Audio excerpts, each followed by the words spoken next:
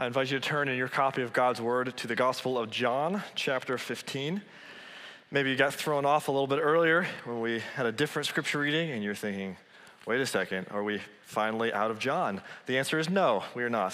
We still got several weeks left in that, but we do want to make sure we are reading scripture regularly throughout our service and not just the scripture that we are considering in the sermon that morning, so we're glad to be able to do that. Also, Aaron mentioned it's a very deeply held conviction for both Aaron and myself that the most important instrument, the most important sound on a Sunday morning is the voice of the congregation.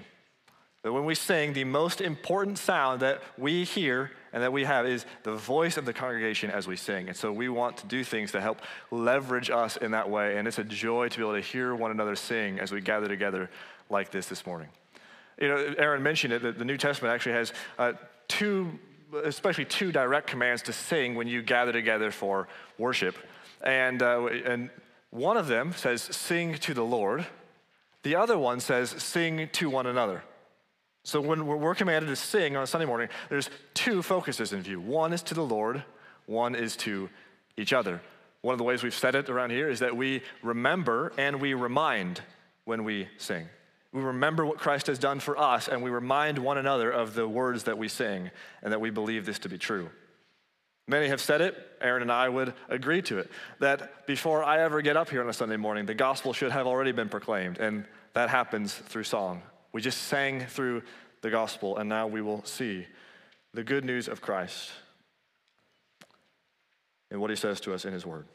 John chapter 15, our scripture reading today is John chapter 15, verse 18 through John chapter 16, verse 15. But we're actually going to back up a little bit and jump back to John chapter 15, verse 12. Sometimes it's helpful to give us a running start into our passage because all of this happens in context. This is not an isolated account. This is Jesus speaking to his disciples on this night before he is going to be crucified. So let's back up to John chapter 15, verse 12, and begin reading there. Jesus speaking to his disciples. This is my commandment, that you love one another as I have loved you. Greater love has no one than this, that someone lay down his life for his friends. You are my friends if you do what I command you. No longer do I call you servants, for the servant does not know what his master is doing, but I have called you friends. For all that I have heard from my Father, I have made known to you. You did not choose me, but I chose you and appointed you that you should go and bear fruit, and that your fruit should abide, so that whatever you ask the Father in my name, he may give it to you. These things I command you, so that you will love one another. If the world hates you, know that it has hated me before it hated you. If you were of the world would love you as its own. But because you are not of the world, but I chose you out of the world, therefore the world hates you. Remember the word that I said to you. A servant is not greater than his master. If they persecuted me, they will also persecute you. If they kept my word, they will also keep yours. But all these things they will do to you on account of my name, because they do not know him who sent me. If I had not come and spoken to them, they would not have been guilty of sin. But now they have no excuse for their sin. Whoever hates me hates my Father also. If I had not done among them the works that no one else did, they would not be guilty of sin. But now they have seen and hated both me and my Father. But the word that is written in their law must be fulfilled. They hated me without a cause. But when the Helper comes, whom I will send to you from the Father, the Spirit of truth, who proceeds from the Father, he will bear witness about me. And you also will bear witness, because you have been with me from the beginning. I have said all these things to you to keep you from falling away.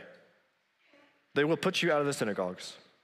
Indeed, the hour is coming when whoever kills you will think he is offering service to God. And they will do these things because they have not known the Father nor me. But I have said these things to you, that when their hour comes, you may remember that I told them to you. I did not say these things to you from the beginning because I was with you. But now I am going to him who sent me, and none of you asks me, where are you going?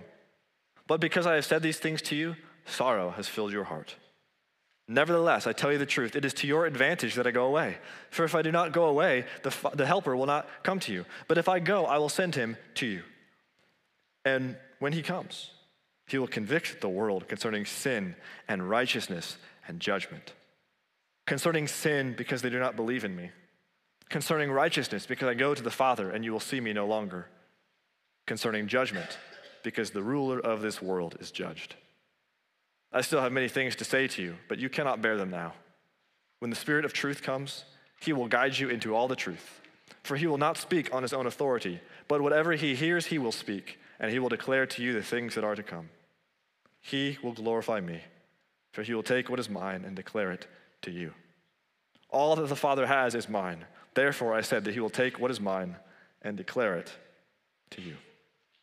This is the word of the Lord. Father, we thank you for the gift of your word, and we pray that your Spirit would do exactly this in our hearts this morning, that he would guide us into the truth of your word, and that he would cause us to see, savor, and glorify Christ as our Lord. May Jesus be lifted up in our hearts and in our church this morning through your word, by the power of your Spirit, we pray. In Christ's name, and for Christ's glory. Amen. So have you ever looked at someone and thought, I wonder what it would be like to be friends with them? I wonder what it would be like to actually get to know them in person. You know, you kind of see what they look like on the outward appearance, but I wonder what it would be like to actually know them. So you think about that sports star that you watch on TV, you idolize, you celebrate, and you say, I wonder what it would be like to be in their circle of friends. Or maybe it's that YouTuber, that TikTok influencer, you think, man, I wonder what it would be like to actually get to know them in real life. Maybe it's that person at school that you say, you know what, I don't really know them, never really talked to them, but it seems like they'd be a cool person to be around. We often wonder, I wonder what it would be like to be friends with them. Well, we're going to see today what it's like to be a friend of Jesus. He's told us, you're my friends. What does friendship with Jesus look like? And let me say up front that being a friend of Jesus is hard and is difficult. But being a friend of Jesus is worth it. And he has not left you alone to navigate the world by yourself. That's the point of our text this morning. Being friends with Jesus is not easy, but it is worth it. And you are not alone in navigating this. Remember, all this is in the context of Jesus calling his disciples friends. No longer do I call you servants, he told them. I have called you friends. Every single person who follows Jesus is his friend. That includes you and me today. If we're believers in Jesus, we are his friends. Pastor Dan preached on this text last week, so I'm not going to re-preach his sermon this morning. You can go listen to that online. It's a terrific message to listen to about being friends with Jesus and abiding in his love. But remember what we saw last week, that Jesus says greater love has no one than this, that one lay down his life for his friends. Jesus says then that the greatest love you can imagine is friendship love. It's not the way we tend to think about it. We tend to idolize romantic love, and certainly we're celebrating, and there should be the closest friendship that happens in those settings. But Jesus says, listen, greater love has nothing than this, that someone lay down his life for his friends. Sacrificial, selfless friendship is the pinnacle of love in Jesus' mind. He says, that's how I love you, my friends, by giving up my life for you. There's a funny thing that happens about friendship, that though we're called to love everyone, here's the reality. Sometimes being great friends with this person means you will not be great friends with this person because you're friends with them, right? Let me give you an extreme example, but hopefully the one that makes the point clear. So if you say, you know what, I really love my wife. She's my best friend. Listen, okay, that's a really good thing, a really wonderful thing. That should be the case. And then you learn that she was abused and mistreated. For you to turn around and be best friends with her abuser, she would say, do you really love me? Well, no, we're not called to hate anyone or harbor bitterness toward anyone, but we do recognize that there are some times where to be friends with this person means you're not going to be that great friends with this person. And Jesus says to us in this text, if you are friends with me, you will not be friends with the world. And if you are friends with the world, you are not friends with me. The question before us is, are you friends with Jesus or friends with the world? Jesus says to his disciples, you are my friends. And then he tells them, what does friendship with Jesus look like? Well, the first thing that we see in our text is that a friend of Jesus will be hated by the world. Friendship with Jesus brings hatred from the world. Jesus does not want his friends to be surprised by what being his friend actually entails. He says, it will be difficult. You will be hated because you're my friend. This is what he says, verse 18 of chapter 15. If the world hates you, know that it has hated me before it hated you. If you were of the world would love you as its own. But because you are not of the world, but I chose you out of the world, therefore the world hates you. Remember the word that I said to you. A servant is not greater than his master. If they persecuted me, they will also persecute you. If they kept my word, they will also keep yours. Jesus says to his friends, he looks at them and says, you're my friends. Now let me tell you, the world's going to hate you because of that. You're going to face difficulty and opposition and rejection and persecution because you're my friend. Now, we Western Christians don't really like this that much, and so we think Jesus just needs to take some PR lessons. The message, join me and you will be hated, is not exactly the most compelling message to go forth. That book probably is not becoming a bestseller, certainly not in competition with Your Best Life Now. That speech probably is not winning many political elections on the campaign trail. And yet there is something compelling about the honesty of Jesus in these words. Because we're all used to people in power over-promising and under-delivering. We're used to promises of, hey, follow me and your life's gonna be perfect and amazing and wonderful and everything's gonna go great for you. You know, no one can actually deliver on that. Jesus does not want us to be deceived. He looks at his disciples and says, listen, I'm gonna be straight with you guys. I'm not gonna deceive you. If you are my friends, it will be very difficult. You will be hated. And many of you will be killed. He doesn't want them to be deceived on the cost of following him and being his friend. And what happens is when we read these words, they sound incredibly discouraging, but they are actually meant as words of comfort from Jesus to his disciples. What happens is when people know, when Christians know the hatred of the world, they know, okay, you know what, I'm not surprised by this. I know, I'm experiencing it right now. When they know the hatred of the world and they hear these words of Jesus, these words are incredible comfort. When Christians who are not used to hatred and not used to opposition hear these words, they sound discouraging. But Jesus is saying these things to disciples who knew, listen, we know we're opposed. And Christians throughout the years and in our world today, still, by and large, Christians have been opposed and hated and persecuted, and these words ring forth as a shining word of comfort from Christ to them in the moment. So how do these words bring hope and comfort? There are at least 5 ways in our text that these words bring comfort. The first way these words bring comfort is that Jesus says, listen, the world hated Jesus first. These words bring comfort because the world hated Jesus first. If the world hates you, he says, know that it has hated me before it hated you. He looks at his disciples and says, hey, guess what? You're just like me. You're in good company, friends. You're just following me. So what if the world hates you? They hate me. Maybe we haven't grasped enough that the world did hate Jesus. We think, oh yeah, sure, Jesus was a good guy, did a lot of wonderful things, awesome guy, hey, everyone must have loved him. No, they hated him. Just hours after saying these things, he would be nailed upon a cross and his followers would be scattered and there would be only a select few still with him, the rest rejecting him and hating him. Jesus was hated by the world. He says, listen, my friends, if you are hated, you're in good company. You think about what it's like to make a decision that you know is going to be unpopular. And then you think, well, you know what? So-and-so agrees with me and I respect them. So at least I'm not totally alone. Listen, if I'm crazy, at least they're crazy with me. Jesus says, listen, if they hate you, they hated me first. You're in good company, my friends. We view these statements as sobering, but really the normative experience of Christians throughout the ages and in our world today is to know beyond any doubt that they are hated, that they are outcasts of society, that they are weird and on the fringes of their culture. And Jesus says, listen, that's where I was too. You're in good company, my friends. The first word of comfort is that the world hated Jesus first. The second is that Jesus loved you first. The world hated Jesus first, but Jesus loved you first, my friends. I chose you out of the world. Therefore, the world hates you. The reason for the hatred is because Jesus has chosen us in love. Because we are no longer of the world, we belong to him. This world is no longer our home because we belong to Christ. Jesus endured the hatred of the world, and the reason why was out of love for us. The book of Hebrews says that it was for the joy set before him that he endured the cross.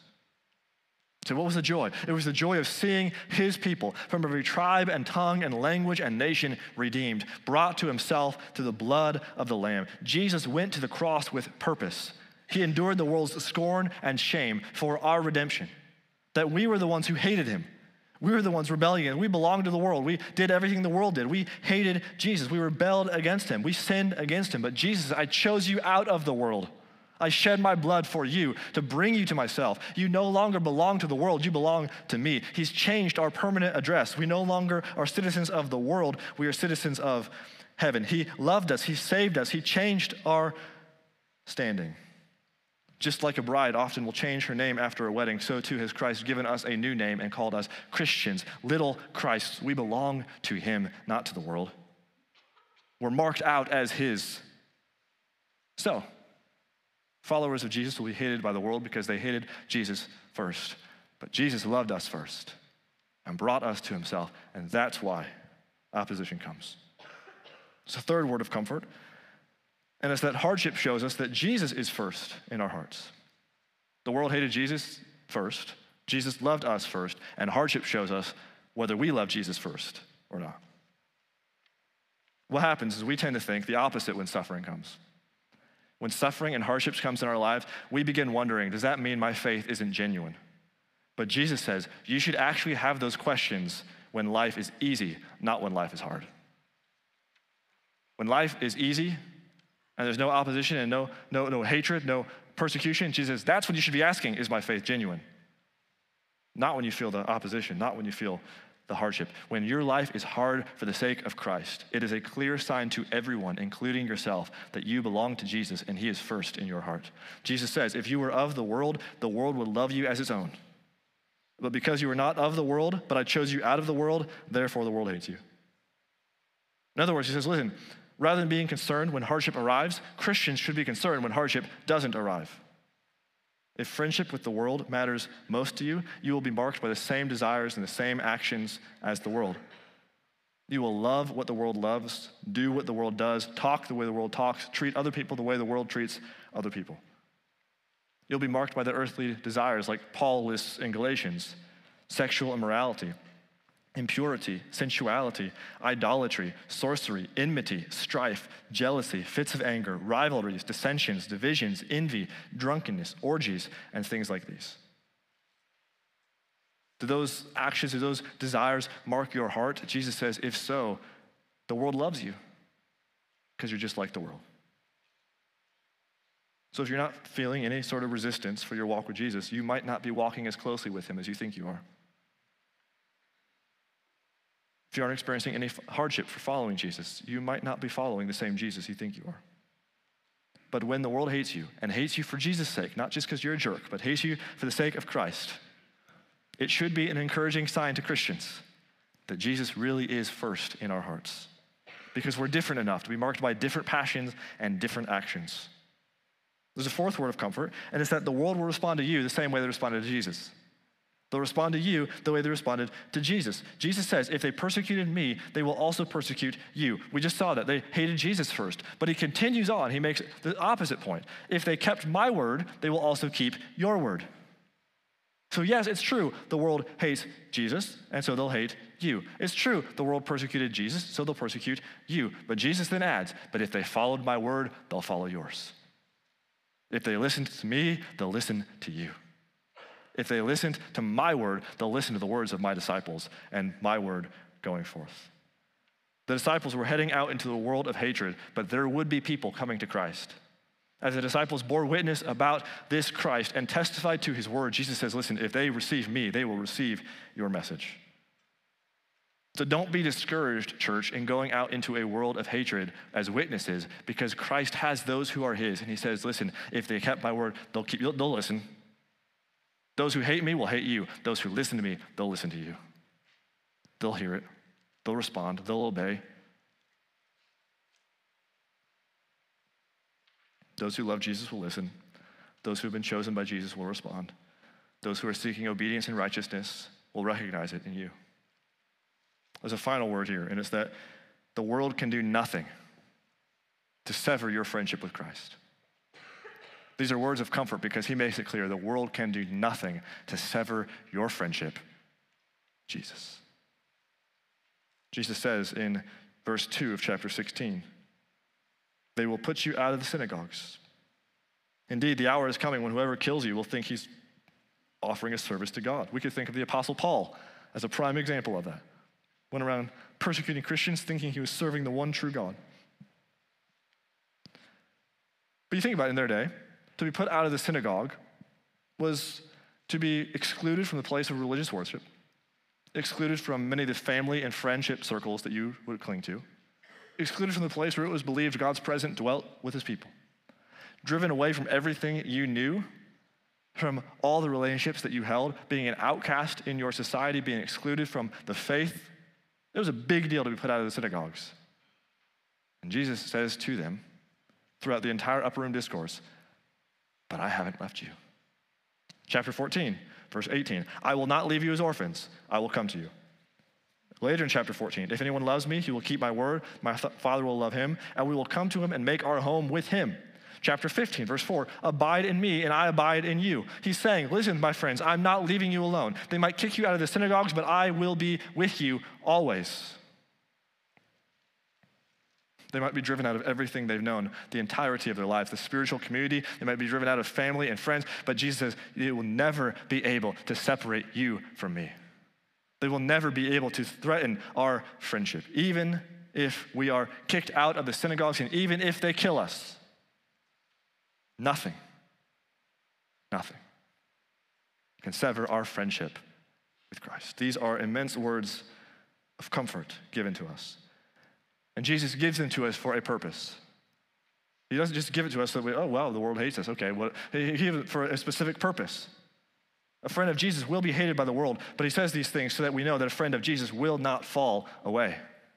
He says these things to us so that we keep abiding in him. Remember, Dan said last week, he taught us much about the need to abide.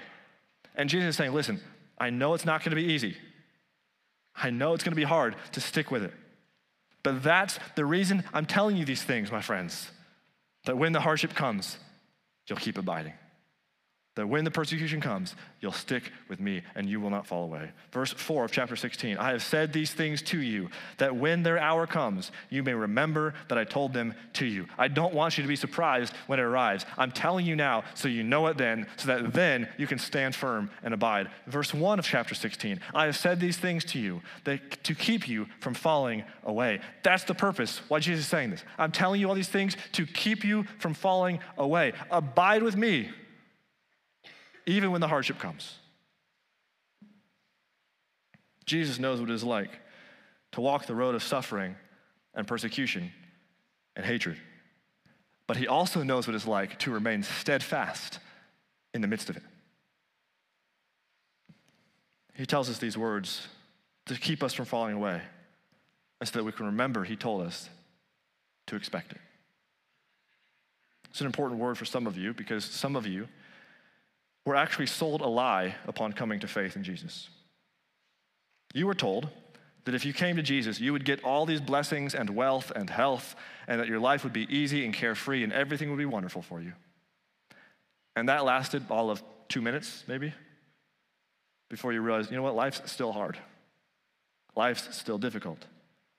And now these messages are ringing around in your head that, hey, if you just come to Jesus, he'll make everything better. And you say, well, it's not better, and so maybe I'm not really following Jesus right.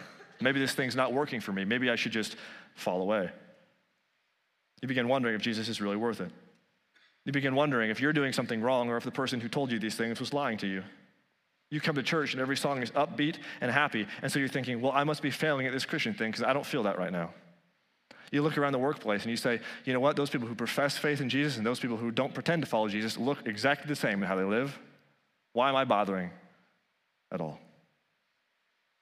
In those moments, Jesus wants you to know, I told you it would be this way. I promised you life would not be easy. But he promised us it would be worth it. John Rowe has often reminded me that we are selective about the promises of Jesus we cling to. We cling to some and like, oh, this is wonderful, we like this one, but we don't really consider that this also is a promise. The promise of Jesus, you're gonna be hated. We don't like that one as much. We don't stick that one up on our walls. But we need to say, Jesus promised it, so we should expect it. Therefore, when it happens, we don't fall away. We keep going because Jesus told us it would just be like this. In the midst of it, Jesus says, keep abiding in me. He says, friends, following me is hard. And I'm not going to stand up here today and tell you it's not difficult. Following Jesus will come at cost, great cost to your reputation and your popularity, at cost of your friendships and your relationships, at cost to your influence and your status in the culture. But it's all worth it because we know Jesus. He's not out to rob us of joy. He's out to give it to us. And Jesus knows that the world can never give us joy like Jesus can. He said this to his disciples, as the Father has loved me, so have I loved you. Abide in my love. If you keep my commandments, you will abide in my love, just as I've kept my Father's commandments and abide in his love. And then he says, these things I have spoken to you, that my joy may be in you and that your joy may be full. Jesus is not out to rob us of joy. He knows he can give it to us in deeper ways than the world ever could. The way of the world makes life easier for a moment at the cost of joy forever. The way of Jesus means more hardships and sufferings now for a moment, but an eternity of complete, unhindered, enraptured joy in the most delightful being in the universe, never to end. Every unmet longing, every unjust suffering, every lonely tear, every lost relationship, every stressor and strain will be met and repaid 10,000-fold by Christ in glory. He has placed his joy in us, and he promises there will be a fullness of joy. So keep going. Hold fast. Abide in Christ. It's hard, but it's worth it. A friend of Jesus is hated by the world, and a friend of Jesus will not fall away. This is the reason why he's telling us these things. And so it would be appropriate for us to stop and say, okay, then how does that apply then to us, where we stand? And let me apply this to a few different groups of people. The charge to hold fast. First, let me talk to those in here who are kids, teenagers, young adults. I'll let you define what young adult is and if you fit the bill. You are going to face particular pressures in the coming years, and you do face today on this very front. And you are going to have to take seriously whether you really believe Jesus is who he says he is, whether you really believe that his way is better, and whether you really believe it enough to endure the hatred and opposition of the world. You're going to have to figure those things out. Because your peers already think that you're crazy for believing that marriage should be only between one man and one woman for life. To believe that homosexuality is a sin, that divorce is a sin, and that so-called gay marriage is not actually marriage in the first place will quickly make you enemies with the world. To believe that life begins at conception and that a woman's right to choose does not extend to the taking of another human life will make you hated. Not only that, but you will be considered weird by your friends and you will feel alienated from them.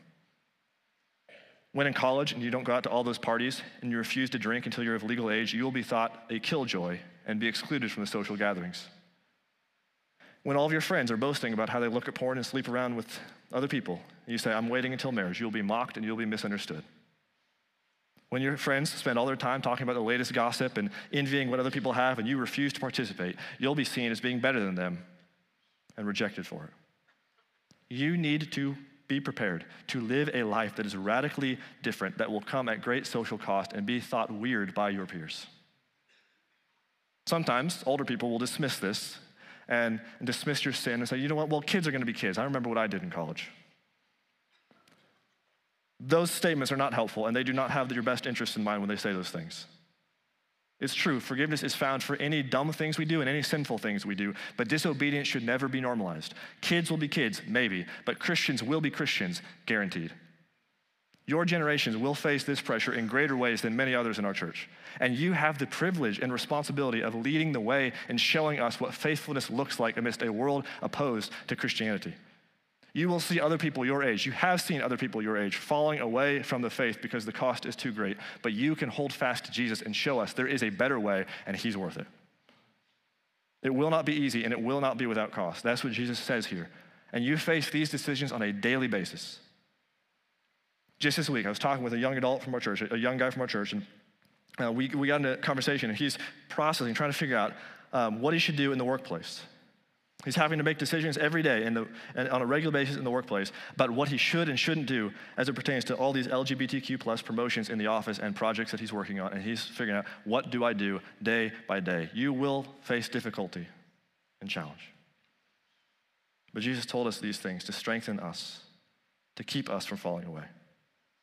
He says, listen, expect that it's coming. Expect that it will happen and stand firm. You may be rejected and feel alone, but Jesus is with you. Jesus is pleased with you. And Jesus says, you're my friend. Keep abiding in him. Second group of people, parents, right? Parents. You need to realize that raising your kids to be friends with the world is raising them to be enemies with Jesus. And raising your kids to be friends with Jesus means you're raising them to be hated by the world. Matt Chandler and Adam Griffin wrote an excellent book on family discipleship. We've used it around here in many settings. In the book, they write this, give this advice to parents. Let this sink in. Parents, if God graciously saves your child, many in the culture will be repulsed by your child. At the very least, discipled kids will be considered weird. Your son or daughter's faith will not impress the world. Your children will be hated because of who your God is and what he's like. We need to raise up a generation who is ready to be distinctly different from their peers, righteously abnormal. In a lot of ways, that's the opposite of our natural inclination in how to raise our children. Raising kids who are ready to be hated means raising kids who unashamedly love God, even in the face of loathing and alienation. Regardless if the insults of the world are naive or legitimate, we pray your children will be ready to stand firm in the midst of a world that despises them. You will need to put in substantial effort to nurture kids who are ready for that. You are raising kids who will hopefully pursue generosity over comfort, righteousness over acceptance, and selflessness over self-esteem for Christ's sake. In an interview promoting the book, Chandler went on and said, for many parents, the highest goal that they have for their children is that they would fit in and be popular and be liked. And he says, if that's your highest goal for your kids, they're not gonna be friends with Jesus.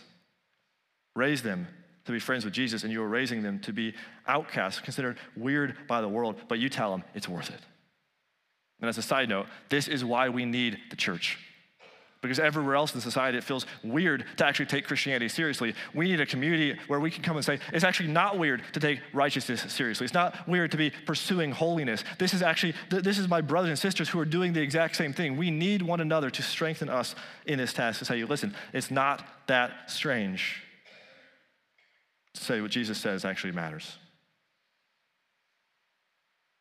Jesus says, your kids, if they follow him, will be weird, hated, and outcast from the world around them. And that is not a flaw. It's the way he said it would happen. And he says it's worth it. So now third, let me apply it to every Christian. And it was a follower of Jesus, because this is a call to all of us to say, how much do we value fitting in and being liked by the world? How important is that to us? How high on the priority list would that be in our lives? How much are we living in ways just like the world? Some Christians today spend their time surprised by and grumbling about how quickly things have changed in our country, as if we almost believed America was supposed to be exempt from this portion of Scripture. But it's interesting, we do see shifts that have happened.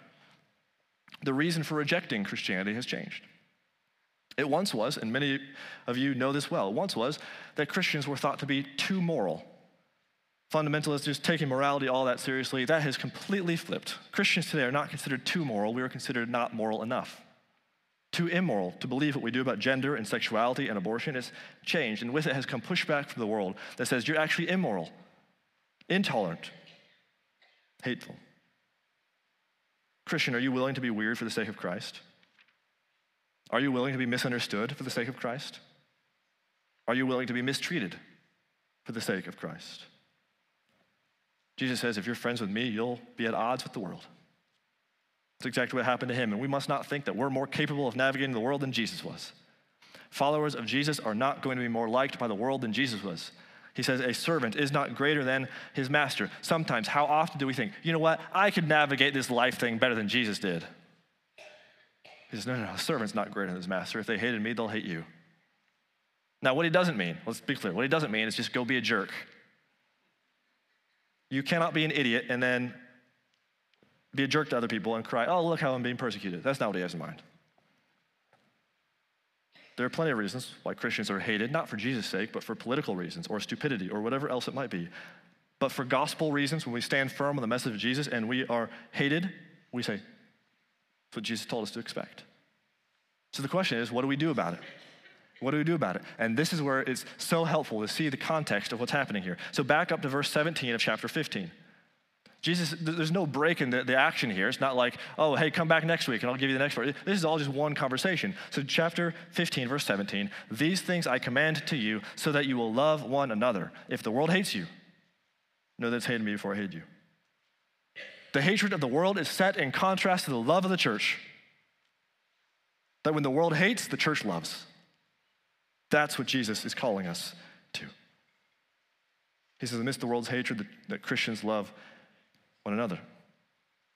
The world reacts with hate, the church responds with love. The world reacts with hostility, the church responds with grace. It matters, Christians, how we respond to the hatred of the world. We are to respond like Jesus. He didn't return anger with anger or hatred with hatred or violence with violence. He responded with love. Even from the cross, cried out, Father, forgive them. He was driven by love to the cross for his friends. Love for you and me, for his church. Before we were ever friends with Jesus, going along with the way of the world, he loved us and brought us to himself. And so we too, when we experience hatred and opposition and pushback, we respond with love. It's a high calling and it's a tough task. Abiding in Christ amidst the hatred of the world is not easy. And this is why Jesus says, I haven't left you alone to navigate it by yourself or in your own strength. Because a friend of Jesus is given the Holy Spirit. It's a glorious promise weaved throughout our text that we see that Jesus promises, listen, yes, it's going to be hard. The world's going to hate you. Keep going. Keep abiding in me. You say, how can I do that? He says, I'm giving you my Holy Spirit. That's how. Sometimes you wonder, well, I don't know how we're going to be able to navigate this world. I don't know how the next generation is going to be able to navigate this world. And let me tell you how, friends. It's the Holy Spirit who lives within us. If the next generation has the Holy Spirit living within them, they can follow Jesus just like he says they can. So too can you and I. Jesus says, I'm not leaving you alone. I'm sending my Spirit. The helper will come to you. Verse 26, chapter 15. So he's talking about the hatred of the world. But when the helper comes, in other words, there's a contrast. The world's going to hate you, but when the helper comes, here's what he's going to do. He's going to be at work in you, and he's going to strengthen you to stand firm. In fact, Jesus says, it's actually better that I leave and he come. Chapter 16, verse 6, he says this, because I've said these things to you, that I'm going away, sorrow has filled your heart. And you say, yep, that's pretty obvious. Sorrow has filled, Jesus says, I'm leaving, the world's going to hate you. You'd expect them to be sorrowful. Here's what he says, nevertheless, I tell you the truth. It is to your advantage that I go away. For if I do not go away, the helper will not come to you. But if I go, I will send him to you. Now, it's not saying that Jesus and the Holy Spirit just can't be in the same place at the same time. That's not what it's saying. Jesus, if I go to the cross, if I go to pave the way of salvation, if I go to choose you and redeem you at the cross with my blood, my Spirit will come to you and live within you. If I go to accomplish my work, my Spirit will come and live within you. It's better for you that I leave. How many times have you thought, you know what, if Jesus were just sitting right here next to me, everything would be a lot better. Everything would be a lot easier. There's some truth to that. It's a good longing. We all desire to see Christ face to face. That's a good longing, and it will be a longing that is satisfied and met one day. But here's the thing. You would not have any more strength or power or wisdom if he were sitting right next to you than you do right now. Because his Holy Spirit is in you. And Jesus says, it's actually better for you that I leave. One person used the illustration of a political candidate who wins office. On the night of the election night, as the celebration party happens, the person gets up in front of the crowd of supporters and looks around and says, you know what, this is actually pretty wonderful. I like it here. I'm not going to go to Washington after all. I'm just going to stay right here. Everyone in the room would say, no, you've got to go to Washington. That's the whole point. And Jesus says, listen, if you understood why I came, if you understood the purpose for why I'm coming, you would say, of course you got to go. Of course you got to go to the cross. Of course you got to rise from the dead. Of course you got to go to the Father and send the Spirit. That's the whole point. He says, I'm going to send you my Holy Spirit. The Spirit of God, the third person of the Trinity. In the upper room, Jesus is teaching his disciples about the Trinity. He thinks, you know what they need to know? The night before I'm going to be killed, the night before everything's going to be turned upside down, they need to know about the Trinity. So he begins teaching them about the Holy Spirit. Christians worship one God who eternally exists in three persons. The Spirit is truly, fully God. He is a person. He's referred to in the text using these personal pronouns, him. Jesus even is bending some of the rules of Greek grammar to make it clear the Holy Spirit is not an it, it's a he. The Holy Spirit is not like the Force in Star Wars, some cosmic energy field just kind of permeating everything. No, the Holy Spirit is a person whom we can know and be known by. He indwells us. And Jesus says, you want to know my Holy Spirit? Let me tell you what he does. So Jesus gives three promises of what the Spirit does. First, he convicts. Jesus says in verse 8 of chapter 16, when he comes, he will convict the world concerning sin and righteousness and judgment. Concerning sin, because they do not believe in me. Concerning righteousness, because I go to the Father, and you will see me no longer. Concerning judgment, because the ruler of this world is judged. Now, there's a lot we could say about those verses. Here's the main point. The Holy Spirit convicts the world of sin, righteousness, and judgment, meaning he is the one at work in bringing people to faith. Not a single person, Old Testament or New Testament, has ever come to faith apart from the regenerating work of the Holy Spirit in their hearts, to open eyes that were once blind and to awaken hearts that were once dead. The world might hate Christ, it's true, but some from the world will be saved as the Holy Spirit goes forth, as he sheds light on sin, convicts people of the rebellion and of the coming judgment. And so we can trust him to do his work. It's not our work. We bear witness about Christ, and the Holy Spirit bears witness about Christ as well. Jesus says this, verse 26 of chapter 15.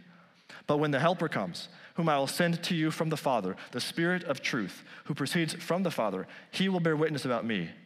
And you also will bear witness, because you've been with me from the beginning. Do you see this? Church, the reason we have confidence in going and bearing witness to a hostile world, to a world full of hatred, the reason we have confidence in bearing witness as Christians amidst the world is that the Holy Spirit is also bearing witness. He will bear witness about me. So you, church, go and bear witness about me. Why? Because it's the Spirit who's going to do the work. He's going to convict the world. You and I can't. He will. And so we go into the world that's opposed to Jesus, and we trust the Holy Spirit will be at work of bringing some to faith because Christ died to guarantee it. The Spirit convicts, he also declares truth. Back to chapter 16, verse 13. When the Spirit of truth comes, he will guide you into all the truth. For he will not speak on his own authority, but whatever he hears, he will speak, and he will declare to you the things that are to come. Jesus sent the Spirit to empower our witness and to guide us in the darkness. He leads believers deeper into truth, into knowing and applying the Word of God. So Paul gets at in Galatians. He says, if you are led by the Spirit, you are not under the law. And then he lists those works of the flesh we saw earlier. And then he says, but the fruit of the Spirit is love, joy, peace, patience, kindness, goodness, faithfulness, gentleness, self-control. Against such things there is no law. And those who belong to Christ Jesus have crucified the flesh with its passions and desires. If we are led by the Spirit, if we live by the Spirit, let us also keep in step with the Spirit. His work is to convict the world of sin and to lead believers into knowing and living out the truth that God sets forth in his word. And what these truths highlight is that the power to live in a way different from the world does not depend on you and me, it depends upon him. He is the one who convicts the world. When we were dead in our sins, following the way of the world, the Spirit convicted us of sin and righteousness and judgment. And now, as regenerated believers, it is the Spirit who is at work in us, making us more like Jesus. Teaches us in accordance with his word and applies it, shapes our lives and our actions and our desires to actually look like it. Let me say this as clearly as I can. Christians, if you are not in love with the world, it is because of the Holy Spirit within you. He's convicted you, declared truth, and applied it to your life. And finally, Jesus says the Holy Spirit glorifies me. The Spirit convicts of sin, declares truth, and glorifies Christ. This is his most significant work. Verse 14 of chapter 16, Jesus says, he will glorify me. The Holy Spirit is truly, fully God and is worthy of all worship. And we must be careful that we do not ignore the Spirit as if he did not exist or quench him in any way. But the more Spirit-led and Spirit-filled a church is, the more Christ-centered and Christ-exalting that church will be.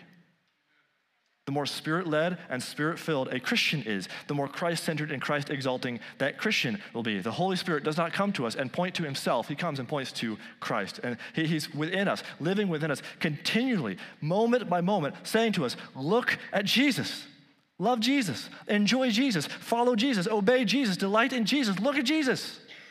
That is the Holy Spirit's work in our hearts, moment by moment by moment. Jim Packer said it like this. He says, the Spirit's message to us is never, look at me, listen to me, come to me, get to know me. It is always, look at him, see his glory. Listen to him, hear his word. Go to him, have life. Get to know him and taste his gift of joy and peace. The Holy Spirit comes and he points us to Jesus. He glorifies Jesus. It's the main work of all that he does. He says, listen, look at Jesus. Rejoice in Jesus, your Savior. If you can exalt Jesus and live for his glory, it's because of the Holy Spirit within you. If we are a church who exalts Jesus and lifts high the name of Christ, it is only because the Spirit is at work in us. In this way, we are markedly different from the world. Those who belong to the world are driven by their own glory, their own good, and their own joy. But Christians come along and say, we're not living for our own glory. I'm not living to make my name great. I'm living to glorify Jesus. I'm living for the good, the gospel. I'm living to make Jesus' name great. As John the Baptist said earlier in John's gospel, he must increase, I must decrease. May Jesus be exalted. The Holy Spirit is at work in us doing exactly that. There is no amount of suffering or hardship or loss that could ever pull us away from him. We belong to Jesus. He is ours and we are his. And so the call for us as a church is to hold fast to Christ. Don't be surprised when hardship comes. Don't be surprised when hatred comes. Don't be surprised when suffering comes. Don't be surprised by any of these things. Hold fast to Jesus. He is worth it. We are his friends, and he has given us his Holy Spirit. He said, I'm not left you alone. I'll come to you. And I will give you my Spirit, who will convict the world of sin and righteousness and judgment. He will declare truth to you and lead you into knowing and applying my word. And he will glorify me. Church, may Jesus receive all the glory as we are led by the Spirit and testify to a world that Jesus matters more to us than anything else. Matters more to us than comfort, matters more to us than life. Jesus is exalted in our hearts and in our church because the Holy Spirit is at work pointing us to Christ. Father, we thank you for your word and the gift of your Spirit.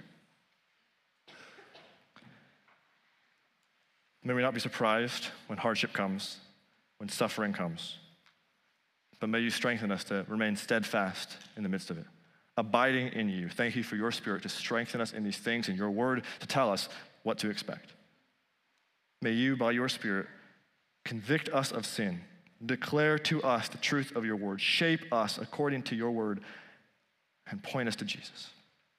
That Jesus may be lifted high in our hearts and in our church. That's our prayer, Lord, that he would receive the glory. We ask this in his most precious name.